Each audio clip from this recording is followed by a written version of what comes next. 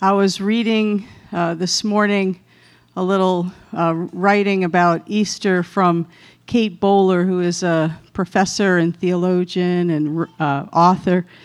She said, "We are an Easter people, living in the story that started under the bright stars in a stable at Bethlehem, moved into the darkness that shrouded Christ on the cross, and now stands breathless before the biggest occasion to crash into our history.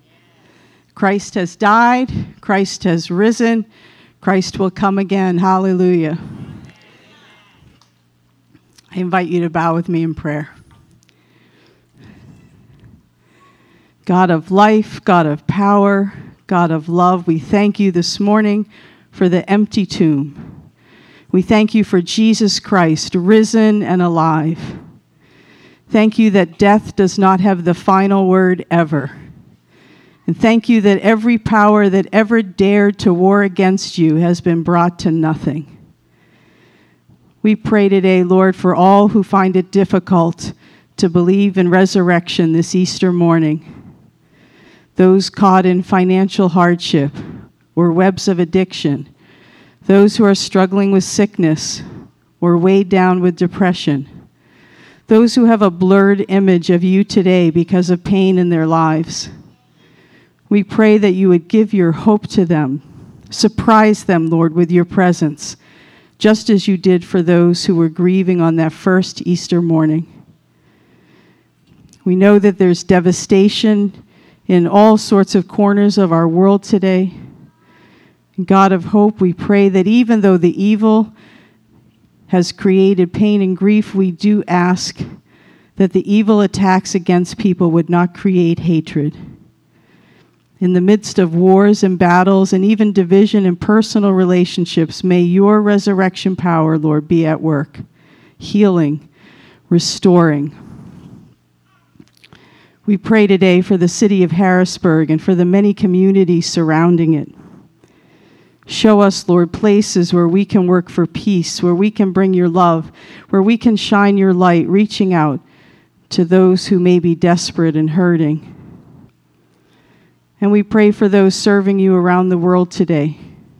Increase their vision for bringing new life to those living in darkness.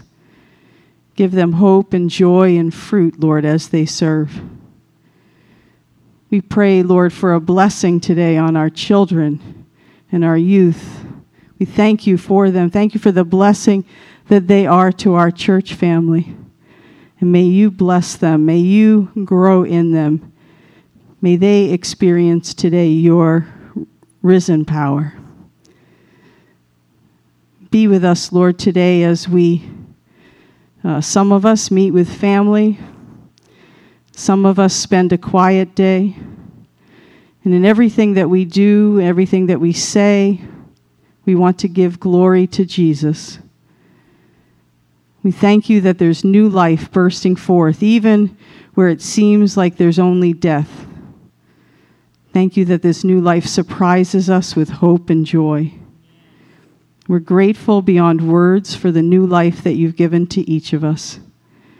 And so we open our hearts to you anew today.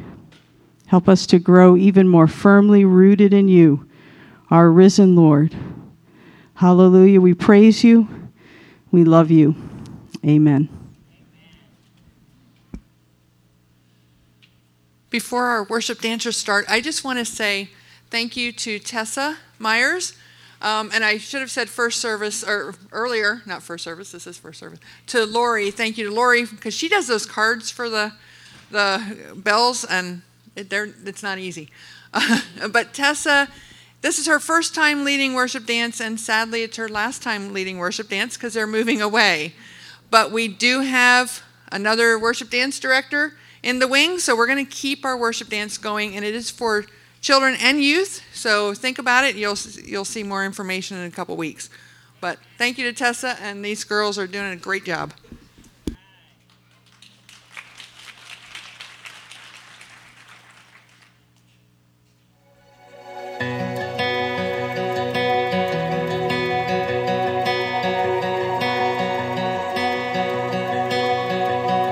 Alone in my sorrow lost without hope, with no place to begin. Your love made a way to let mercy come in. When death was arrested and my life began, ash was redeemed, only beauty remains, and my orphan heart was given a name.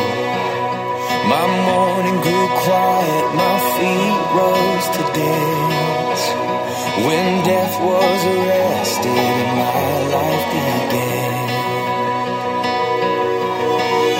Oh, your grace, so free, washes over me.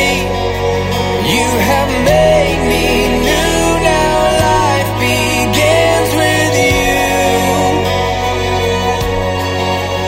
It's your endless love pouring down on us.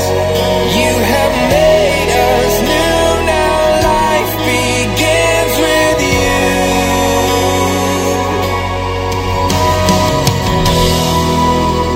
Our Savior displayed on a criminal's cross. The darkness rejoiced as though heaven had lost. But then Jesus arose with our freedom in hand. That's when death was arrested and my life began. Oh, your grace, so free, washes over me. You have made me new, now life begins with you. It's your endless love pouring down on us. You have made us new, now life begins with you. Oh, we're free, free, forever we're free. Come join the song for all the redeemed. Yes, we're free, free, forever, amen. When death was arrested, my life began.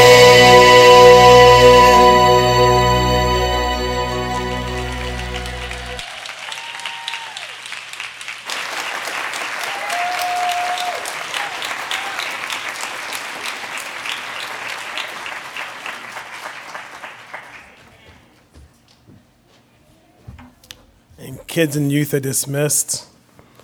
I was back there or up here fretting for Pastor Linda because she had to follow the bell choir.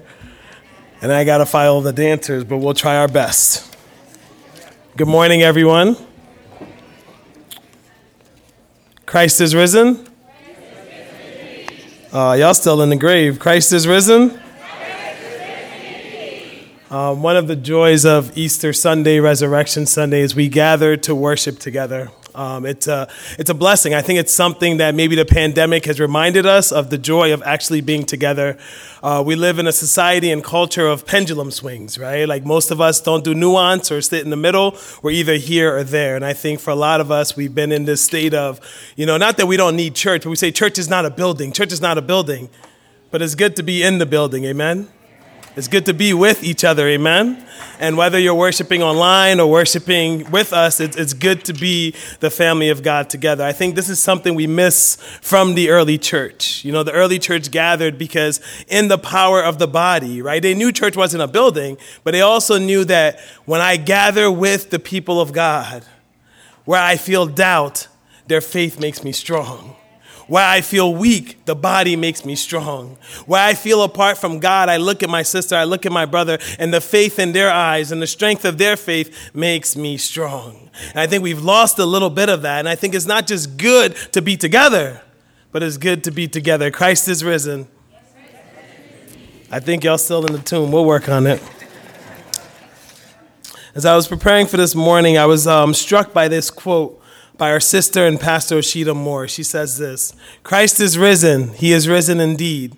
I can't contain my joy today. Of all days, today, Resurrection Sunday. Our hope in Christ realized. When Jesus rose from the grave, he more than thumbed his nose at metaphysics or performed another miracle. He brought shalom.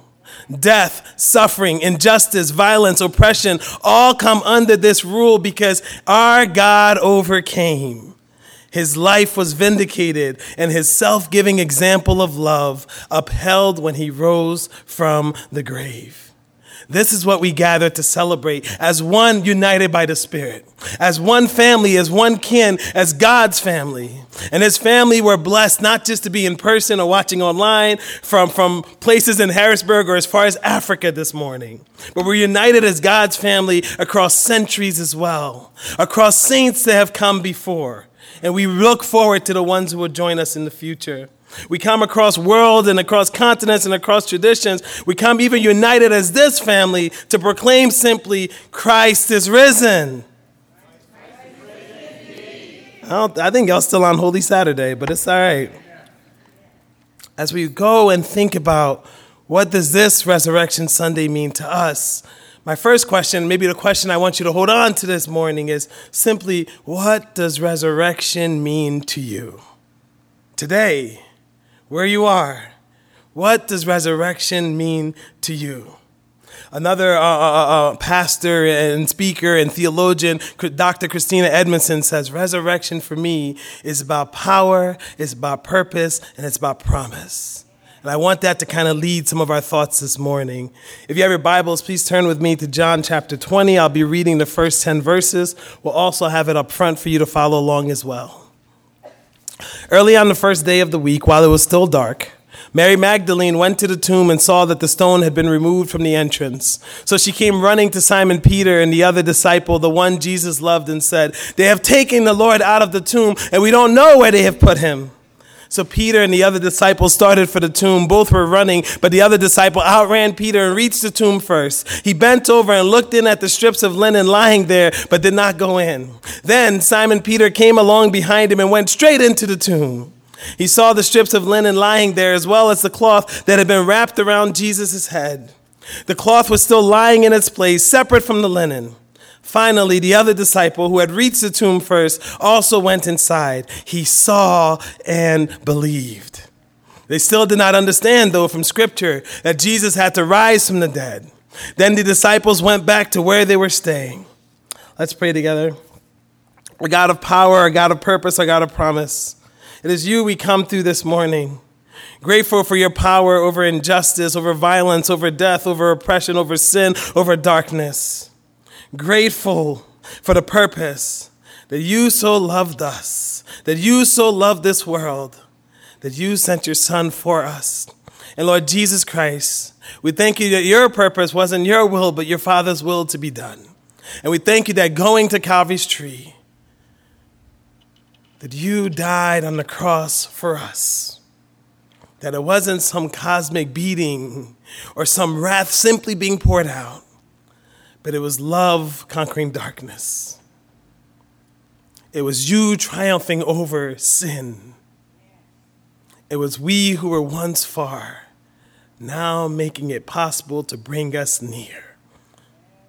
But we also thank you for the promise of resurrection and the hope that it brings. So we celebrate this morning because the same power that raised Christ from the dead is the same power that now lives in us. The same love that Jesus had for the world is the same love he compels us to have. And that hope that those who have gone before, yes, that all of us, yes, will one day be reunited with you. It's why we gather and say, Christ is risen. Christ is risen indeed. Amen. This morning, as we think about the empty tomb, we have to kind of walk the road to Calvary. And before we get to that tomb, we started off last week talking about how Jesus goes to Bethany and how he's anointed at Bethany, and he goes from Bethany to Palm Sunday. And we talked about how this blessed king enters into Jerusalem. He enters as the Messiah, the promised one, the Savior, but he leaves condemned and as a criminal as he's shoved out of the city, betrayed, hunted, arrested, beaten, suffered, and crucified. How the King of Kings and the Lord of Lords becomes our suffering servant. How he gave himself for the world. Not his will, but his Father's will be done. And as we went through the week, we remembered Maundy Thursday and the Last Supper, where we not only washed each other's feet, but we're reminded of the sacrificial love of Jesus that compels all of us as we live. Challenging us, do we live to put each other first? Do we live the example of Jesus to serve one another? Are we willing to get even the dirt between our toes of one another? Are we willing to humbly bow down to one another, to get on our knees for one another, to wash each other's feet, not just physically, but metaphorically and with our lives? Because if we believe that on earth as it is in heaven is our example, and if we believe that Jesus is our model, then that's how we live this life. And on that Maundy Thursday, we remembered that at the Last Supper, he institutes communion to remind us that, yes, this bread is my body, and it'll be broken for you and the world. Yes, this cup is my cup, it's my blood, and it will be shed for you and the world.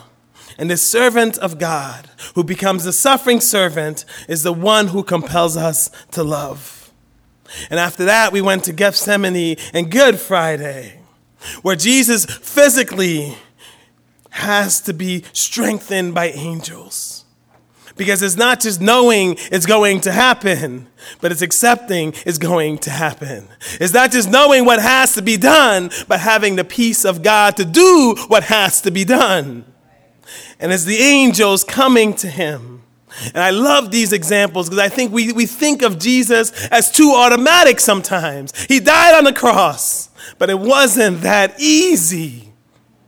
That the God of the universe, who knew he had to die, still needed to be strengthened, still needed his Father's strength and comfort and peace, should inspire you and give you peace for whatever you have to face. Because Jesus knew what had to happen, but until he accepted it, until he said, not my will, but your will be done, until the angels took the sweat that was like drops of blood, the writer says, and gave him that strength, he couldn't do the will of God.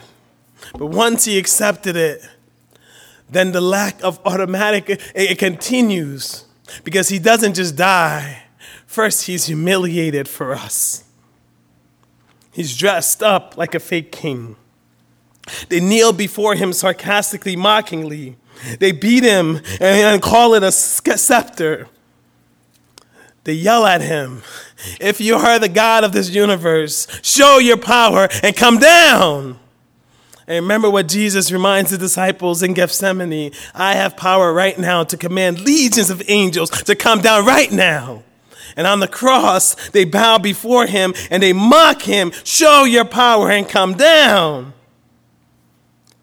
But Jesus felt and never was truly forsaken.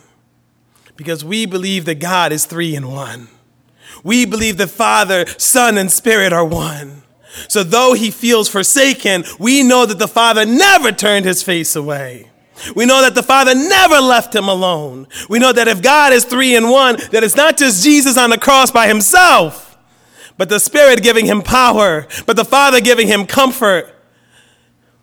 And so this Jesus, who feeling forsaken, still choosing to rely on God, still choosing to trust God, still choosing to say, God, I place my life in your hands, is the Jesus we worship. For when we do feel forsaken, and maybe we are forsaken this morning, our God is still with us.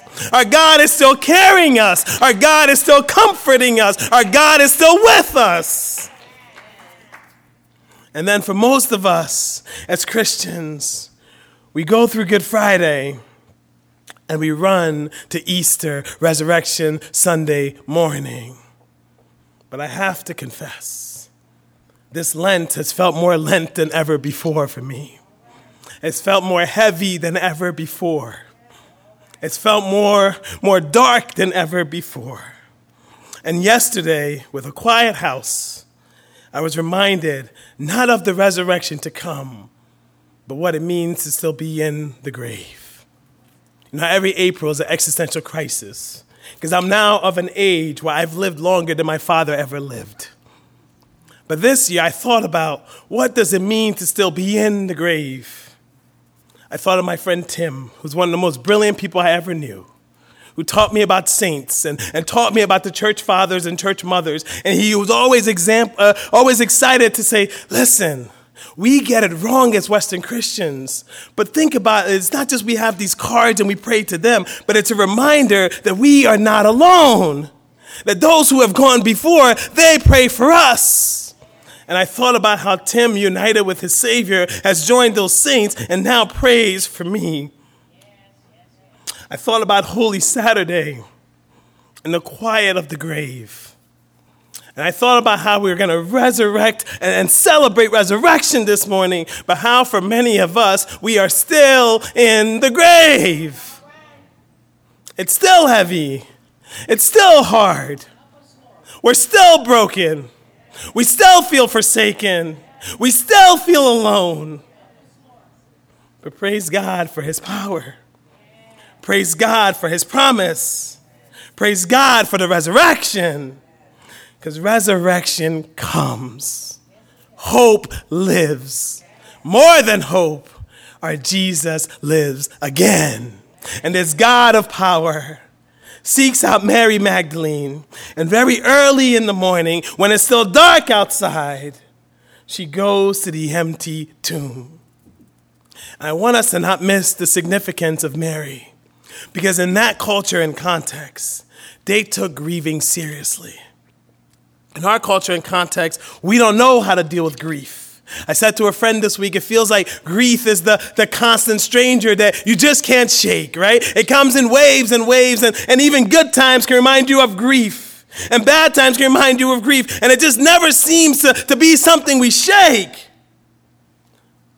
But while we live in a culture that wants us to push down our grief or forget our grief or leave our grief there, the ancients lived in a culture where they took time to express their grief. When they grieved for 7 days, they stopped working, which I'm like, well, that part's good. They stopped showering, which your people you live with might not think is good. But they focused on getting it all out. And so for 7 days, they just focus on celebrating, but also grieving the person who's gone. But on the third day, it was also customary that someone would be chosen or someone would step up to go and care for the body. And I don't want us to miss that when God moves in the Old Testament and New, it is quite often the use of women. And I think that's a very intentional thing. And I don't think I'm trying to start gender wars. I'm just trying to preach scripture. But the Old Testament doesn't happen. The greatest thing that happens in the Old Testament is God lifting his people out of slavery. God choosing his people not by genetics or hereditary, but choosing them by faith. But Moses doesn't happen without Shiphrah and Puah saving them Hebrew babies, right? And gaslighting a king and saying, yeah, you know them babies, they come too early. Can't stop it. Moses doesn't happen without Miriam protecting him, without Jochebed, his mother, serving not only as nanny, but helping him straddle between prince of Egypt and child of slavery, and giving him the knowledge of Yahweh. Moses doesn't happen without an Egyptian princess saying, this one will be one of mine. And that's who God uses to save the people. And I think inarguably, the most important thing that happens in the New Testament, in the life and faith of the Christian, is the resurrection of Jesus Christ. Because everyone dies, but not all had been raised from the dead. And we focus so much on the cross. We wear our crosses, right? We tattoo our crosses, some of us, right? But I wish we knew that it's not just that he died, but that he rose from the grave. And I think it's an intentional thing of God that in a culture that said, women, you do not have a voice that matters. That in a culture that said, women, you're only of value to the man closest to you. That in a culture that said, women, you don't matter enough. God says, no, when I'm ready to move, it's my daughters I'll choose. And so Mary Magdalene is the one who's chosen. And one of the greatest tragedies of the church is that most of us who grew up in church grew up calling Mary Magdalene everything but what she actually is. And that is the first apostle of Jesus Christ. She's the one who John says gets to the tomb. She's the one who gets there to maybe prepare the body. She's the one on that new day who sees the empty tomb and goes and tells others about it. She's the one who we'll find out later in the chapter who Jesus first greets. So of all the names that they call Mary Magdalene, this morning on this Resurrection Sunday, can we call her an apostle? Because that's who God created and chose her to be. And it's her witness that brings us here today, because she went back not for fear, but because she thought they really stole her king. So she goes back and she tells the disciples, and they run with purpose, right? Peter takes off. John takes off. He's a little bit younger, so he gets there earlier. But like the young one, when he gets there, he's like, you know what? Maybe we'll wait till Peter shows up. And Peter, in all his Peterness, rushes right in. It doesn't shock you. You're reading the story, you're like, yeah, I can see that. Yeah, Peter, yeah, that's what he does, right? But as they enter in, they see that Jesus hasn't been taken. You'll have to remember that it's John's gospel that tells the story of Lazarus. And when Jesus raised Lazarus from the dead, remember, Lazarus still came out wrapped up in linens. He still had his grave clothes, and Jesus commanded them to go and take his grave clothes off. But when they enter the empty tomb, they don't just see no Jesus, but they see the grave clothes almost as if someone had been snatched right up out of it. And I love that as they see these linens, it is John, the disciple that Jesus loved. It is John, Jesus' best friend. It is John who's become a brother to Jesus. As on Calvary's tree, he says, John, Mary, that is your son. Mary, John, that is your mother. It is this John who sees it and believes. But the scripture says something interesting here. And we had a similar thing happen on Palm Sunday. That though they saw and though John believed, they still didn't get it all. And that should give you a little bit of hope and a little bit of grace, right? That God doesn't expect you to know it all and see it all as it's all happening. But he does expect you to see and believe. He does expect you to meet him where he meets you. And so this promise of Jesus' resurrection is revealed. The disciples see, they believe, and they do not understand. And I think that's an interesting definition of faith, right? See, believe, even if you do not understand fully. And then something interesting happens. At the end of chapter 10, it says this. It's just one phrase. They still did not understand from Scripture that Jesus had to rise from the dead. Then the disciples went back to where they were staying. And I thought about that because the rest of Genesis, or the rest of John chapter 20, you see a personal Jesus. You see this God who's resurrected for the whole world, but you see him come to comfort Mary Magdalene, his apostle. You see him come and commission her to go and tell what she has seen and go and tell that he had been risen from the dead, to go and tell everyone. But you also see a Jesus who shows up to his disciples, first to bring them peace in the midst of confusion, in the midst of sadness and grief. And you see a Jesus who breathes on them and says, the Holy Spirit be upon you. But you also see a Jesus who doesn't run from doubt, right? I love that we still call him Doubting Thomas, as if we're done with all our doubting. I love how we call him Doubting Thomas, like what he's proposing is something wild, right? Like he's just like, listen, y'all trying to tell me he's risen from the dead. I just want to see it, right? And I love that we call him Doubting Thomas and ignore our own doubts. But I love the message of doubt that Jesus teaches here, that your doubt isn't bigger than your Jesus. That your doubt doesn't have to be bigger than your faith. And that your doubt may even be able to lead to faith. Because where you doubt, Thomas, Jesus shows up. And in the midst of that doubt, Jesus goes to Thomas. And even though with Mary Magdalene, he says, your job is to go and tell. But Thomas, your job is to look and see. See the wounds. See what I endured for you. See that I have died, but I'm here for you. And then John 20 ends with the purpose of this gospel, where John says, I have written these things. There's so much more that's been done that I could talk about, but I've written these things so that you may believe that Jesus is the promised one, the Savior of the world, the Messiah, but not just believe, so that you may have life in his name. The significance of the resurrection is that, yes, Jesus in the gospel predicts his death and resurrection. Is that, yes, we see the witness of angels, whether in Gethsemane, at Calvary, or the tomb. Is that, yes, the tomb is empty, that sin and death has been defeated once and for all, injustice and oppression defeated once and for all. The Gospels and Acts tells us that the risen Jesus spends 40 days, over 500 people saw him, right? So a lot of people say that, like, well, maybe it was just a vision, right? They all made it up. Have you ever tried to get 500 people to all have the same story? I have 2 little girls. I'm still working on 2. Have you ever gotten 500 people to die for the same story too? Because this isn't just something they were willing to show and tell. This is something that many died for.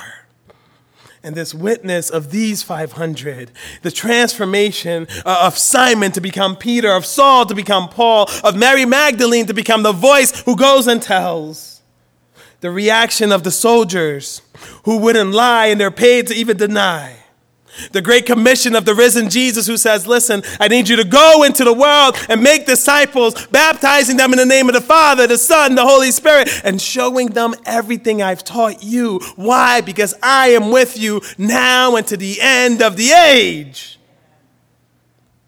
The same transformation that lives in you. Hopefully all of us can have before Jesus entered into my life, how Jesus has transformed me and where Jesus is taking me. And so that transformation, as you move from death to life, as you move from loss to victory, from being outsider to the family of God, family with Jesus. But I think the significance of the resurrection for me this morning has been caught on that last phrase. And I want to read it again. After they see Jesus in the tomb, though they saw and believed and didn't understand everything, the disciples went back to where they were staying. We're going to celebrate Resurrection Sunday today. We're going to gather with friends and family maybe. We're going to hold on to the fact that Christ is risen. It's cool, you're still in the grave. We're going to celebrate that Christ is risen. There you go. But after the celebration, we go back to where we were. And there's a message in that, because it's not just what we see and what we celebrate, it's how we live in our everyday scenes. When you go back to where you are, how is resurrection true to you? One of my favorite scholars is a lady by the name of Shelley Brown Douglas. She's a theologian and she's a theologian and scholar, and she says this: Galilee, home, when you go back, is where you really see God and you feel the presence of God. Because I felt the presence of God and my hope was reawakened. And that's the resurrection hope. Hope is a signal of transcendence, but hope is always an active thing. As the resurrection is an active thing, it required people to move and to go back to their Galilee and to recommit themselves to the ministry of Jesus. Believe, really believe. Hope can be a reality. Believe enough to fight for it. And that to me is what hope. It's what hope looks like. That is what resurrection hope looks like, because it calls you to life so that we can partner together in creating new life. Celebrate that Christ is risen. But when you go home to Galilee, when you go home to where you call home, when you go home to your everyday scenes, are you willing to partner with God to bring new life? Because this God of resurrection, this God of power and purpose and promise, Dr. Christina Edmondson says this one: God is powerful enough to raise that which is dead to life again. He does this most beautifully and triumphantly in the resurrection of Jesus Christ, but also things, don't need that, but also things that are dead in me, that are dead to God, that are dead in this world, the power of God can bring it to life. Purpose, that God can take our pain and suffering and he can repurpose it. It doesn't mean that our pain and suffering are good things. Don't get that twisted. But God can work all those things together for our good, for his glory. And this is again shown beautifully and triumphantly in the cross and the resurrection of Jesus Christ. And we can go back home to Galilee with promise. Why? Because Christ got up. And she says this: I, for one day will get up in him too. We, the church, one day will rise with him too. I look at Christ, who is the head of the church, because he is risen. We will rise too. Amen.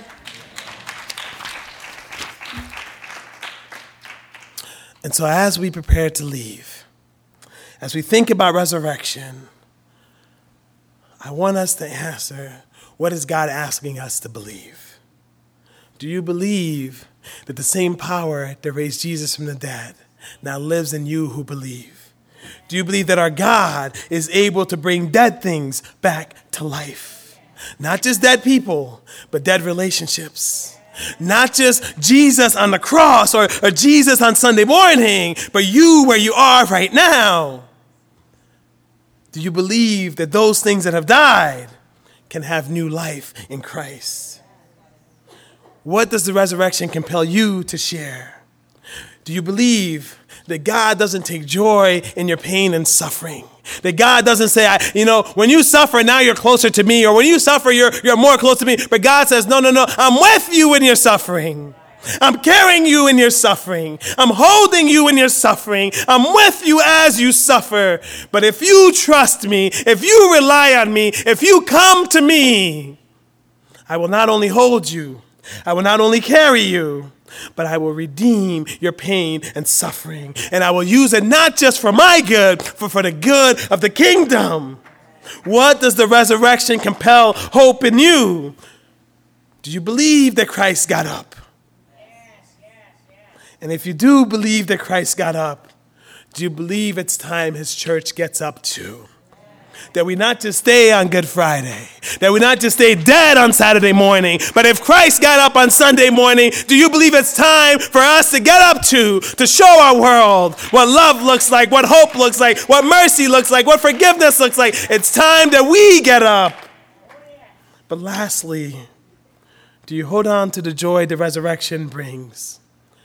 Because what I love about our Jesus is that his victory over injustice, over oppression, over sin, over darkness, over destruction is not just his victory, but through the grace of our God and Father, through the power of the Holy Spirit, he makes it our victory too. Christ is risen. We're getting there. Christ is risen. Christ is risen. Are you willing to get up? Are you willing to join God in creating new life? It's not enough to say our world is dead. God wants you to make new life with him. It's not enough to say our world is in darkness. God wants you to bring light. It's not enough for us to say the world is not as it should be, because God has chosen you to make the world what it could be in Christ Jesus' name. Amen? Christ is risen. Amen. Amen. I'd like to invite up the worship team as we sing our final song. I'd like to invite any of the pastors in the room as well to kind of gather up front. It is Resurrection Sunday, and we want to kind of invite you to not only sing this song together, but if there's anything that you want us to join you in prayer for, we'd love to pray for you. If there's anything maybe in the service this morning that you want to pray for, we'd love to pray for you. But as we sing this song, may we be reminded that the joy of this morning is that the God of all power now chooses to let his power reside in you. That the God of all promise now chooses to make you the promise of the world with his son, Jesus Christ. That the God of all peace has chosen you to be his peacemakers to the world. But the God of all purpose has purposed it that the risen Christ, the King of Kings, the Lord of Lords, now reigns. Not just in the world to come, but in the world we live in now. Amen? Let's stand and sing together.